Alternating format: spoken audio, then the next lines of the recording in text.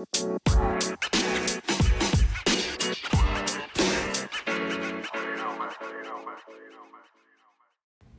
right, good morning, everyone.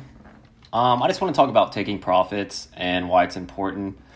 Whenever you take profits on the way up, it basically, you're protecting yourself and you're building your account each day. So with that being said, by taking profits on the way up, say the stock crashes at some point, you're protecting your gains because you won't be inevitably bagged being stuck in that play where that money could be somewhere else. You could be making money over there on a volume play, something's happening instead of just getting bagged and your money's just sitting there and it's just a waste. But the first play I want to talk about is GGII. This one's going insane right now. Honestly, I'm not trying to pump it or anything. This one has the ability to hit that 15-cent mark in the future. First step will be, 0.0159 range. Then second would be like 0.03, then 0.05, then 0.15. But this turned into a cult stock. It reminds me of AMC. So, over the weekend, we're going to have a bunch of NASDAQ investors coming in and eyeing this play. So this one could get pretty nuts. Next one I want to talk about is Gegi.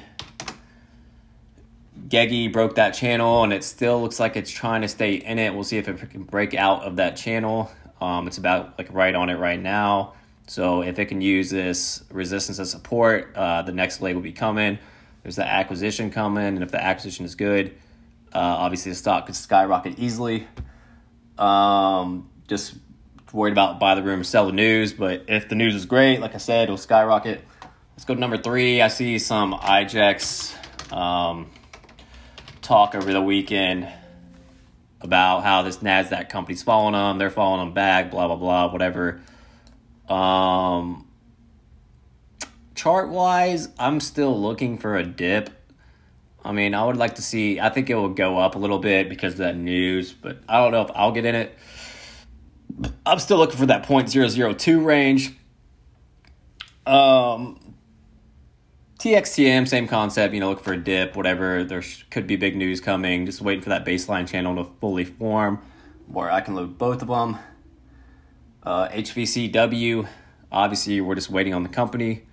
There's a lot that needs to be addressed. I don't want to get into it, but the company is outstanding.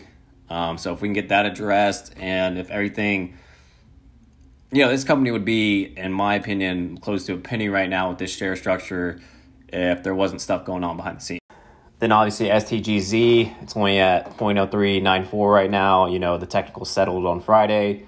The beginning of this year, the stock, hit a high of 0.419. So with the same share structure, so this could definitely go a lot higher. If they even have a merger company even close to the same caliber, this play could get pretty nuts, especially with on the clock heating up. So this is actually one of my favorites right now. And the next one I want to talk about is Zysix. Their offering is between 0.002 to 0.005, right? Yeah. Is that right? Yeah, that's right. So with it being at the low point of their offering, the share price right now, obviously there's a lot of upside, and that one's pretty easy. Then obviously we got CYBL. It's one I like to talk about often. It's sitting in that kind of like baseline channel, in my opinion. It hasn't fully formed, but you can tell it's just going to stay steady around this price. So that's a good long to keep your bid on. INTK. Let's look at this one. This one's going down, but this one you can already tell the next leg's about to happen. Not like a next leg, but there's a lot of upside from this price because it's hitting like a good support line here. So in my opinion, it's only at a cent, and obviously I believe it was Lowe's they're having their product in. So the fact is it went to that 0.017 mark. It's all the way back at a cent before that news even came out. This is perfect time to grab some shares. And I just wanted to talk about those for a minute.